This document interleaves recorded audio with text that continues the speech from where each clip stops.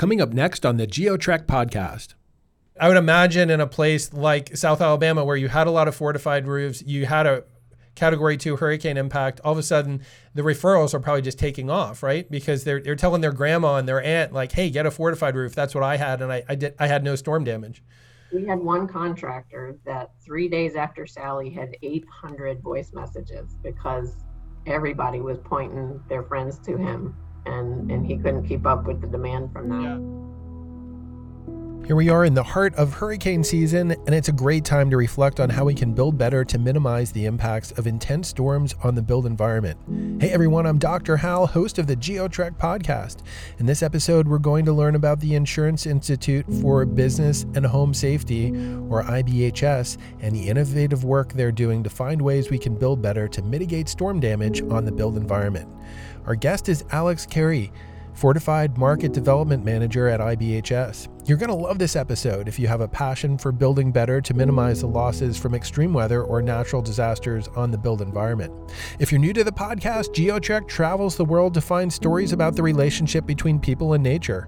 Our stories investigate the impact of extreme weather, disasters, and hazards on individuals and communities. Our goal is to help you better understand how the world works so you can take actions to make yourself, your family, and your community more resilient from all the extreme favorite podcast platform. Your subscription helps us mark progress, which enables us to make more professional partnerships moving forward and ensures many more episodes of the GeoTrek podcast in the future. Now let's get out there in the storm zone and explore with Alex Carey. We'll learn a lot from her about the impacts of different natural hazards on the built environment. A more formal introduction of this week's guest, Alex Carey is the Fortified Market Development Manager at the Insurance Institute for Business and Home Safety, or IBHS, providing communities across the Gulf Coast and nationally with a dedicated expert collaborating with active and potential fortified program participants to bring sustainable and resilient construction practices into vulnerable communities. Alex has worked in the home building industry for over 20 years and is now involved in leadership roles at the local, state, and national level, including as an NAHB national delegate. She also serves on the board of the nonprofit Smart Home America that is helping communities across the country to become stronger and more resilient. Alex is a licensed home builder in Alabama and recently completed construction of her own fortified gold home. Really excited to have you on the podcast, Alex. Thank you for joining us. Very glad to be here. It's great to meet you. Great to be here. Thank you very much. I'm really interested to talk to you. I know our audience will be very interested because they're very interested in the impacts of storms and how that relates to the built environment. You have a lot of experience. You know, you're there with IBHS, you're the market development manager, and IBHS is well known for their work in mitigating losses on buildings. But maybe we could start with your backstory. You know, this isn't the first organization you've worked with that works on mitigating losses from natural hazards on the built environment. You've also worked with Habitat for Humanity and Smart Home America. Could you share the backstory about the work that you did with them and then how eventually that led to your work with IBHS? Yeah, absolutely. And honestly, my work with Habitat really started after Ivan and Katrina, ironically enough. And here I find myself all these years later and really fully immersed in the disaster space. But yeah, I started with Habitat right around the time that just while Hurricane Katrina literally was hitting. I had just come on as construction manager. And we had a huge influx of need after that because there were so many affordable houses that were, damaged or destroyed. And so we started building back, and I was introduced to Fortified just a few years later when as things were progressing. There was a nonprofit that was founded right here in Mobile, Alabama, that was that had been looking for ways to sort of stop the cycle of destruction where things get destroyed and people are rebuilding the same way. And they were sort of like this fed up with that norm. And yeah, the same old losses from every hurricane. That's right. So they found Fortified and IBHS and really felt like that was the way that they could make some changes. And that's when I was first introduced to Smart Home and Fortified. And then we ended up doing a demonstration project while I was still at Habitat and used that to help educate the surrounding community. And that sort of morphed into my continued path and jumped on board with Smart Home as a board member first and staff member later. And just to back up a minute, when I was first was introduced to Fortified at Habitat, I really had done a lot of green building. I was sort of always pushing the envelope for Sure. new technologies and things. And when this resilience piece came along and Fortified came along, it was kind of just this absolute no-brainer that this obviously makes the absolute most sense. And especially because we're building for the most vulnerable people when it comes to recovery, it just made even more sense because we want to make sure that their homes are their safe places that they're able to come back to after storm events. And so it just, it just made all sorts of sense. Alex, you mentioned some of these initiatives starting after Hurricane Ivan in 2004 and Katrina in 2005. I've heard of a lot of initiatives starting after those hyperactive years. Do you see sometimes there being more of a motivation for people to get out and start these initiatives after these really, really severe storm years compared to, say, a hurricane season like this year where it's a much more quiet season? Yeah, absolutely. I think immediately after storms we do see a lot of interest because people don't want to. I mean, it's kind of twofold. We have some mindset where people just want to get back in their homes and they're like, let me just get this done as quickly as possible. However, when you have their sort of back-to-back kind of situations, people get really disaster weary and want to do something different and want to make sure that they don't have to relive those things. And likewise with community leaders, there's a lot of community dollars that go into recovery. And some communities don't necessarily have, most communities don't have unending coffers of money to do this time again. So I think from a leadership perspective, oftentimes we get communities that are looking for solutions that will prevent that kind of thing from happening. That makes sense. And it sounds like there may be an opportunity post-storm to say, hey, funds are coming in. Let's not only recover from this, but maybe build better for the future. Absolutely. And I think the one thing that, in a year like this, we also are very cognizant of something we call disaster amnesia, where people forget that, these types of things do happen. And we get a lot of influx from other parts of the country. People don't really understand or know what their risk is. And so there's always different dynamics. But yeah, certainly storms do wake people up. Yeah, for sure. Alex, could you share a little bit about your role with IBHS and what kind of projects you're working on? Absolutely. So I'm the Fortified Market Development Manager for IBHS. And with that, I do a lot of sort of relationship building, a lot of education on Fortified and what that means and what resilient construction is. So really, I engage from anything from roofers and subcontractors on job sites all the way up to the higher levels where we're engaging with policymakers and insurance regulators to really just inform them on resilience and what Fortified is and how it can help all of those groups, really.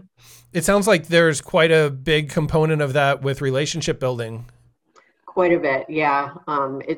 Especially on the contractor side, there's a lot of just wanting, education on the technical aspects, and then on the policy side, and community side, I mentioned community leaders and making those decisions. So giving them the tools to be able to implement these things on the higher level as well. Sure. Alex, we hear so much about IBHS's work in hurricane country, right? The Gulf Coast, even Southeast Atlantic coast, these places that are potentially going to see these really strong hurricane winds. What about other parts of the country, other parts of the world? What's the geographic scope of the work that IBHS is doing? Are they working with other hazards as well? Sure. So I will say first that wind is wind. So while we do, we're talking a lot hurricane here because I'm in Mobile on the coast, and you cover a lot of coastal areas. But wind is wind, and we also know, historically that people really thought there was nothing you could do for tornadoes. But we know that there are very much ways that you can really reduce the amount of damage that even tornadic winds do.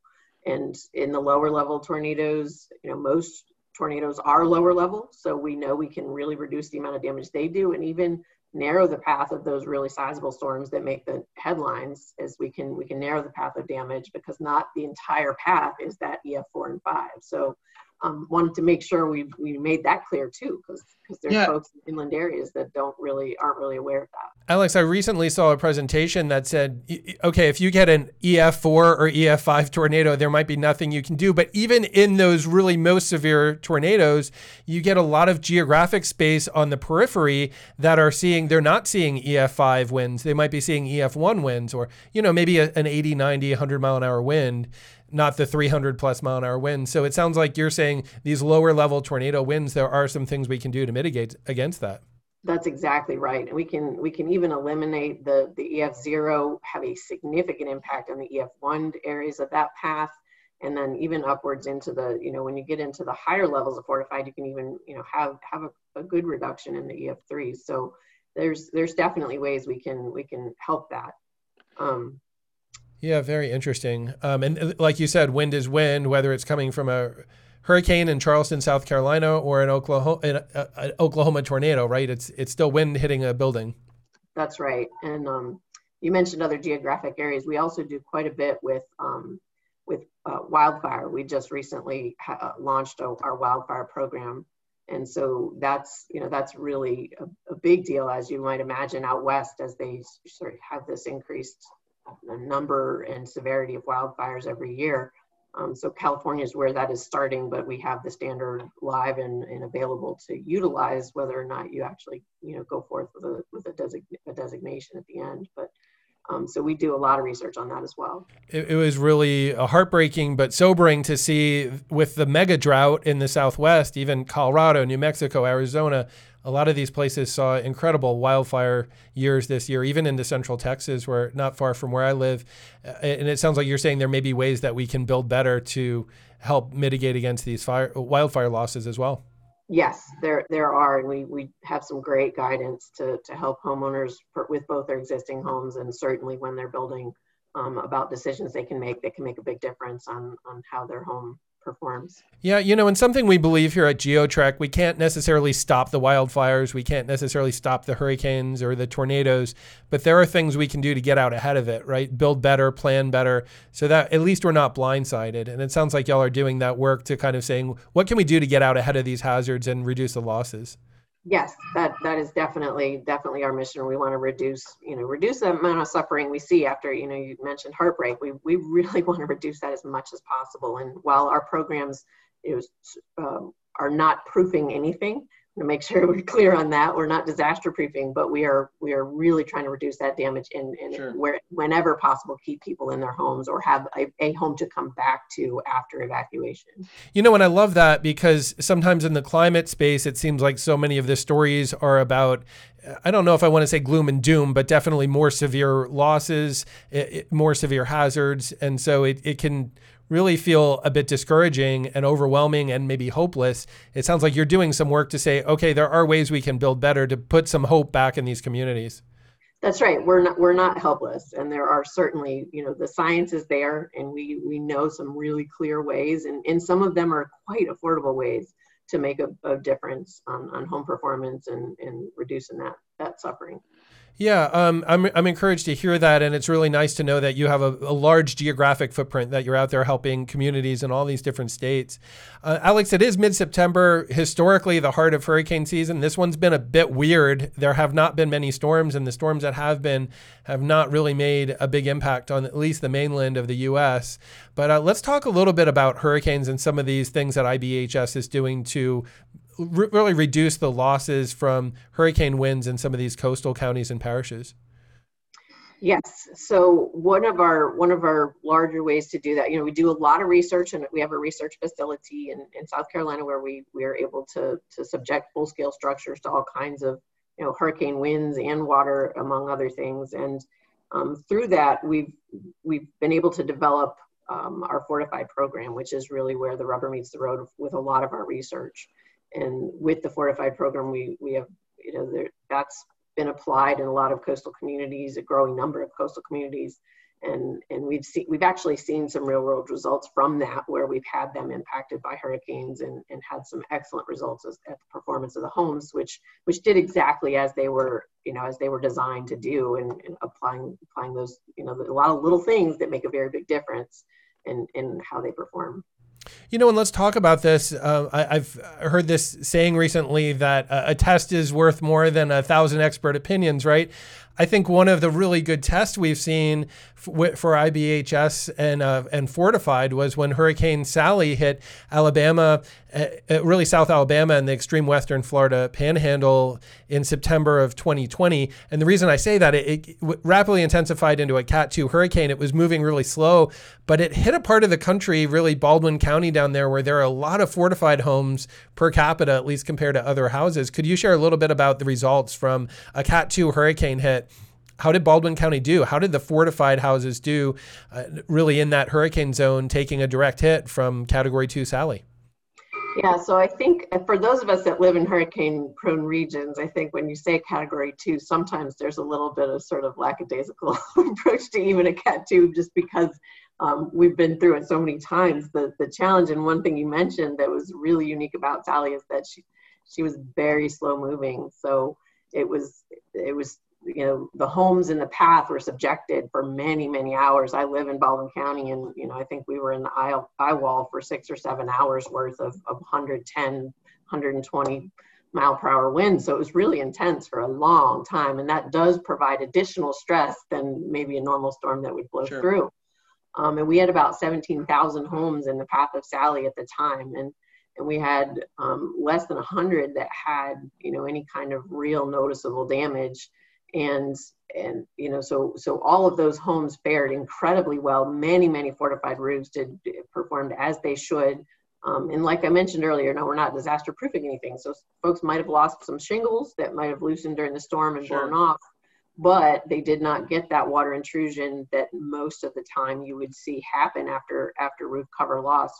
Normally a lot of water comes in. And through the roof because of that. And those homes fared incredibly well. And we had a lot of roofers and contractors and homeowners just really, really feeling positive about the program and their decision to go with a fortified roof and a fortified home. Yeah, all of a sudden when the hurricane comes knocking on your door and you do not have the damage that your neighbors have, that really makes a huge difference, right?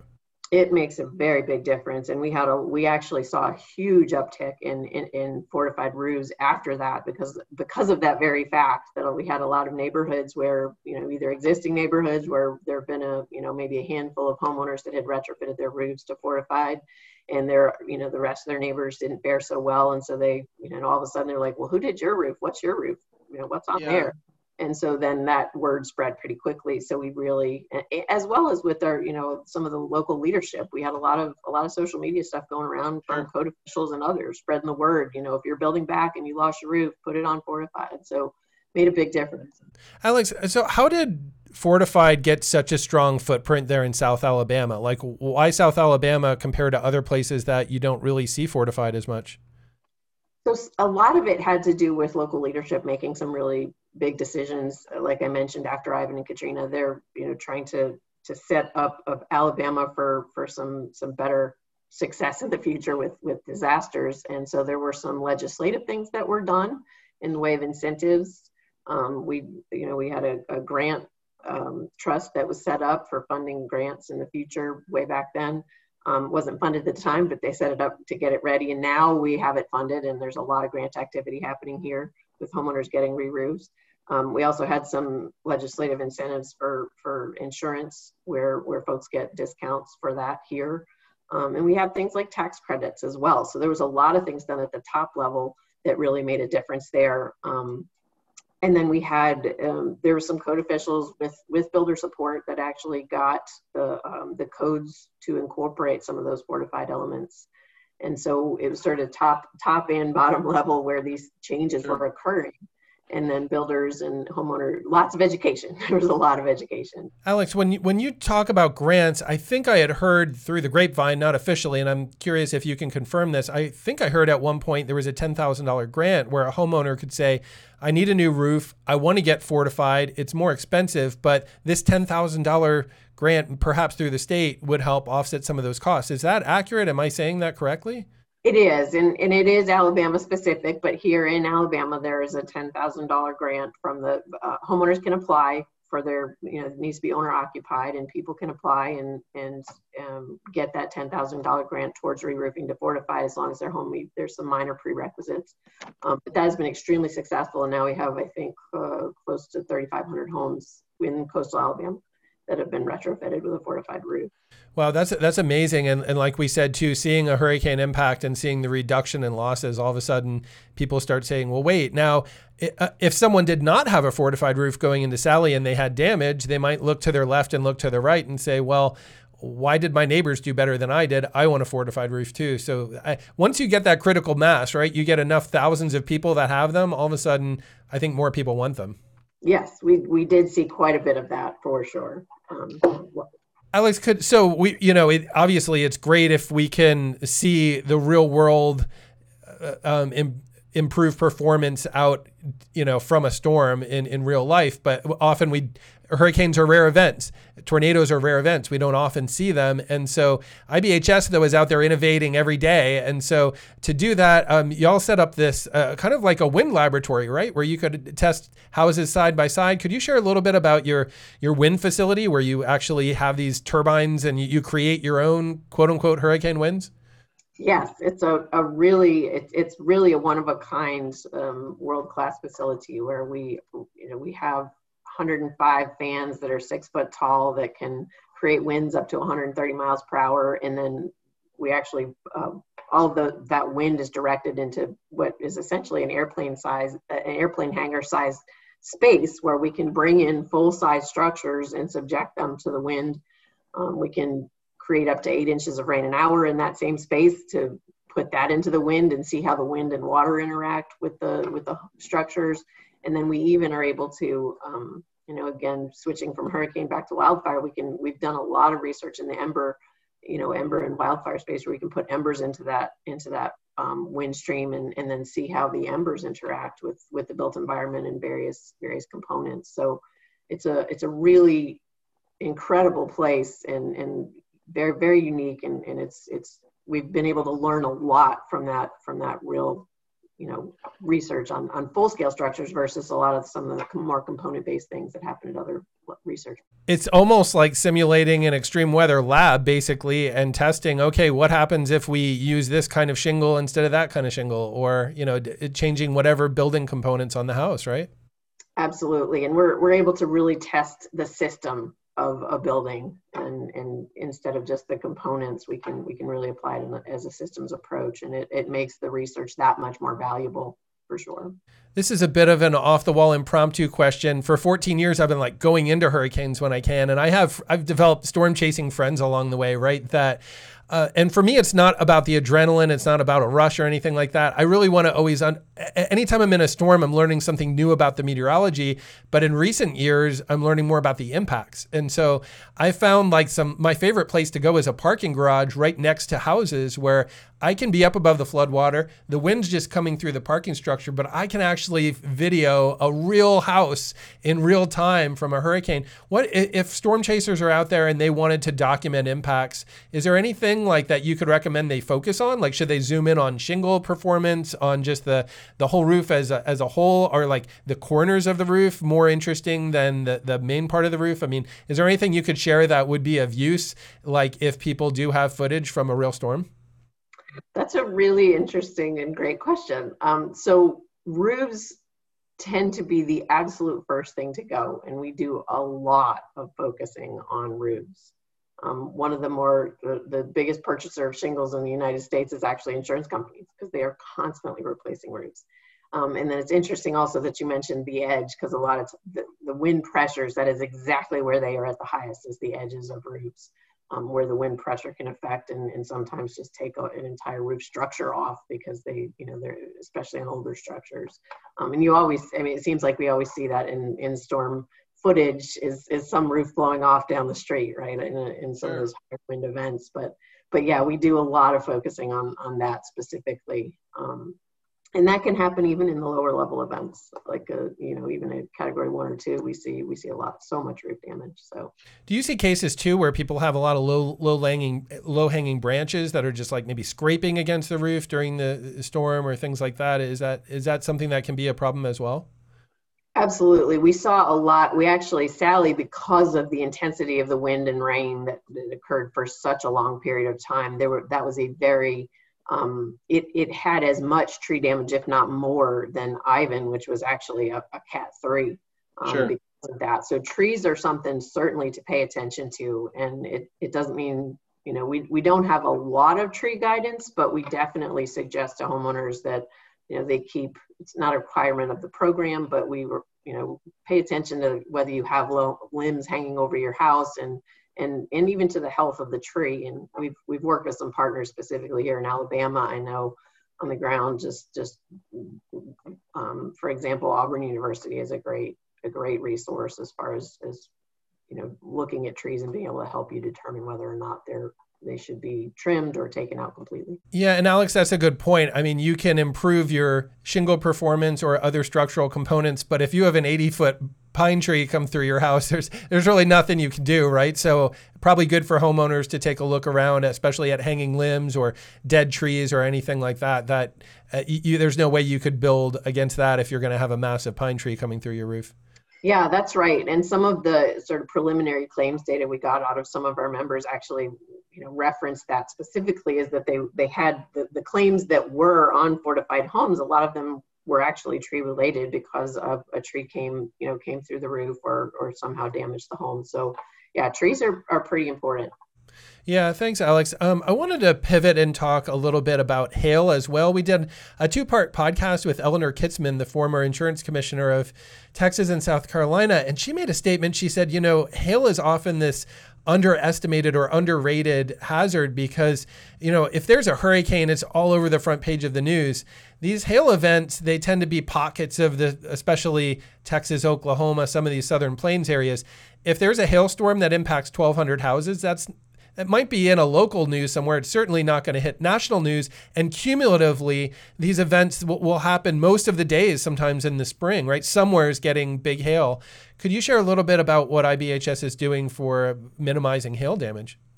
Yes, we do a lot of, that is part of a big part of the roof, and a lot of damage occurs every year, as you mentioned, because of hail. And I think because it's more of maybe a nuisance hazard versus a life safety hazard, it does get a lot less attention unless it's a really sizable hailstone. We just don't, you're right, we don't see that as much in the news. So we do have, we've done a lot of research specifically on shingles as it pertains to hail, because shingles there are impact shingles that a lot of folks pay premium dollar for. And in our early research, we discovered that not all impact shingles were performing as they were intended. And so we actually have changed the game in a lot of ways when it comes to impact roofing, shingles specifically, I should say, where we've developed our own, the original test for hail for impact shingles was a steel ball. Thankfully, that's not what balls from the sky ice balls do, and they make very different damage than steel balls. And so we came up with our own proprietary formula for developing hailstones, and originally we were doing a lot of that by hand in the early days, and have since patented our own hail producing machine, and that is now how we produce hail to test shingles. And within that testing, we now have a hail rating for shingles. We pull shingles right off the shelf versus getting them off the factory floor, which also makes a big difference. That's amazing. Alex, so when you talk about impact rating for shingles, is there just like one type of enhanced shingle, or are there a bunch of different kinds? I mean, could you explain a little bit about the details with that? So many shingle manufacturers make a impact rated shingle, which is the testing is a class 4 rating that they usually will have, and that's what you would look for if you were looking for a impact shingle in a hail prone region. And with that, that's what I was referring to, that just they don't all perform well. And so with our testing that we've done, pulling those products and testing them in our lab, we worked with the manufacturers, and they were at the table when it happened, and we came out with a rating, and some of them failed. Some of the class 4 that passed the original test, the UL test, to get that class rating failed our tests. And so a lot of those manufacturers, or not a lot of them, I shouldn't say, but there were manufacturers that went back to the drawing board when their shingle failed and pulled their product off the shelf and came back with a better product. So we're really changing the market when it comes to impact shingles. Yeah, that's fantastic. And it seems like you're really going into the details to try to make this as accurate as you can, and really kind of test this out so we know what we can put out there in the real world. Yes, and we do have that list now that has good and better ratings on shingles, which is actually what we require for our fortified impact, our fortified hail supplement that you can apply to your house. We have that list of products that did pass the test. So if we're just trying to educate consumers, so if they're going to spend that premium dollar to get an impact shingle, that they're purchasing one that should perform as intended. Alex, this hailstone machine that launches these hailstones, I'm having flashbacks to my high school tennis team when my friends used to turn the ball machine and shoot the balls at me at 800 miles an hour. I might have to schedule a therapy session after this to kind of work through that, but it's not about me. The machine itself, it just makes the hailstones, but our researchers have what is essentially a lot like that. They have a launcher? Cannon that they shoot those with. And so they can launch it at the roof, right? Is this in the test facility, the same one where you have the wind turbines, or another space? Yeah, we have a lot of sort of side labs where a lot of that hail research takes place. So they have a booth where they have this hail cannon set up where they can be really specific and get into they get pretty they're able to really dial in on the details of how they perform that test and what they're recording. And so that's where they take the hailstones and shoot them through. Yeah, and I've heard hailstones are different sizes, even different shapes. Some are more smooth, some are more pointy edges. I mean, I'm sure all that has a different impact on your shingle. Yeah, it absolutely does. And I should mention too, that we do have a team that goes out in the field and speaking of storm chasing, they actually do some of this very safely. They go and put some instruments out in the path of these storms, and they're able to really get data on impact from hail. And we've got a 3D printer where they can scan and then reprint a lot of these hailstones to really get into the details of how they form and what they look like. Oh, that's super. And again, that fieldwork component, we can do things in a lab, and y'all are really advancing this lab work. But then there is something interesting about getting out there in the field. And sometimes what we see in the real world is a little bit different than that. This last season, I did my first really severe weather chasing, and hail was always a big concern. I'd often end up at gas stations. I'd put my car up by the gas pump, so it's underneath the awning, and then I'd go into the gas station because I didn't want my car all damaged up by hailstones. I think next year I'm just going to get a beater car. If anyone has a $500 car that goes from A to B, but that's about it, that's what I'm looking for next year. And I want to maybe join your team out there in the field, because that's really interesting that y'all are out there really documenting what's happening in these real events. Yeah, it's pretty exciting stuff, and I know we do a lot of social media posts around that. So I would encourage anybody out there that wants to kind of maybe any of you weather nerds out there. It's pretty cool stuff that they're doing out there. Yeah, well, thanks for sharing that. You talked a little bit about the work you're doing to reduce hurricane impacts, then just the wind in general in much of the plains. We talked about the wildfire mitigation and now hail as well. So, clearly y'all are really addressing these most severe type of extreme weather impacts and trying to mitigate houses for that. I wanted to ask you a last question here. What are the main obstacles you see to people taking steps to better prepare and mitigate their home or their business against damage from storms? I mean, what are some of those obstacles, and how can we overcome them? I think one of the obstacles is people just being aware of their risk in the first place and really understanding the hazards that in the communities that they live. And I think people are becoming more aware of that as these disasters continue to increase in frequency and severity, where that's becoming, I hate to say it, but it's becoming less of a problem, but because they're so frequent, but that can be one, especially as people are sort of becoming, moving to different parts of the country these days. And so really understanding your risk first. Second, I think that in a lot of cases, they take safety for granted. They take for granted that maybe aren't aware of the code, or whether the home is built to code, or if it is what the code was when it was constructed.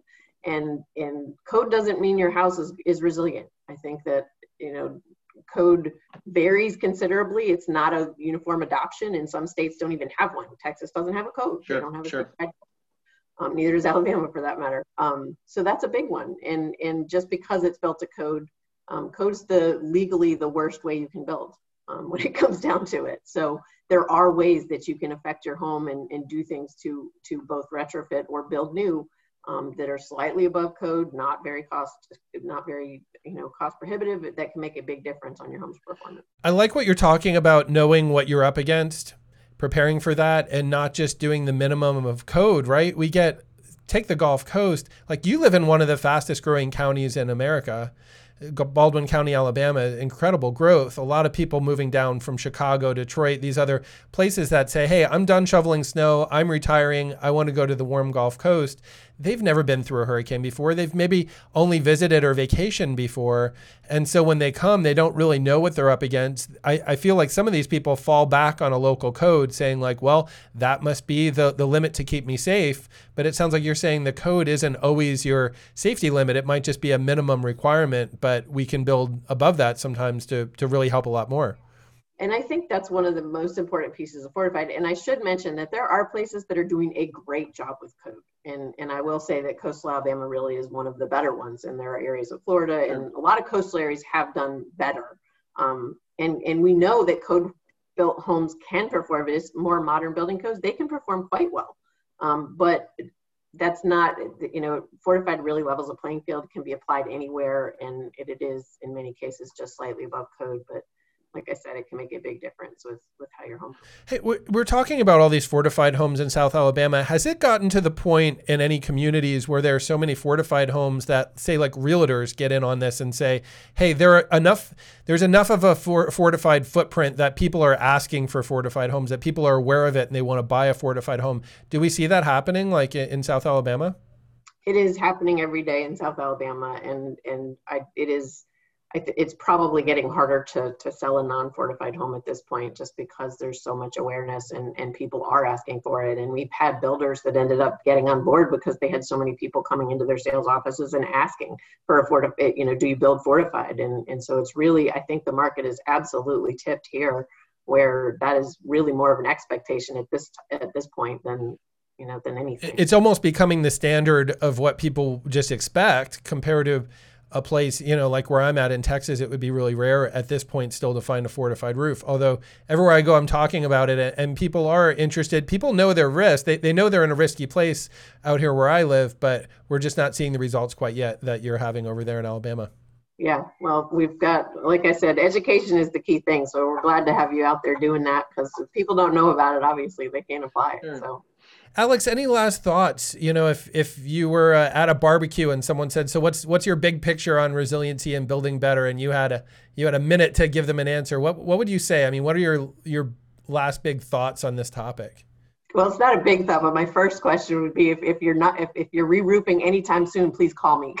That's usually inevitably somebody's either just re-roofed or they're about to re-roof and they're glad to know about Fortified, because really for existing homeowners in particular, looking for opportunities and ways to just educate yourself on Fortified and on resilience. And if you're looking to re-roof anytime soon, please go to fortifiedhome.org, because that is a great resource and can help you.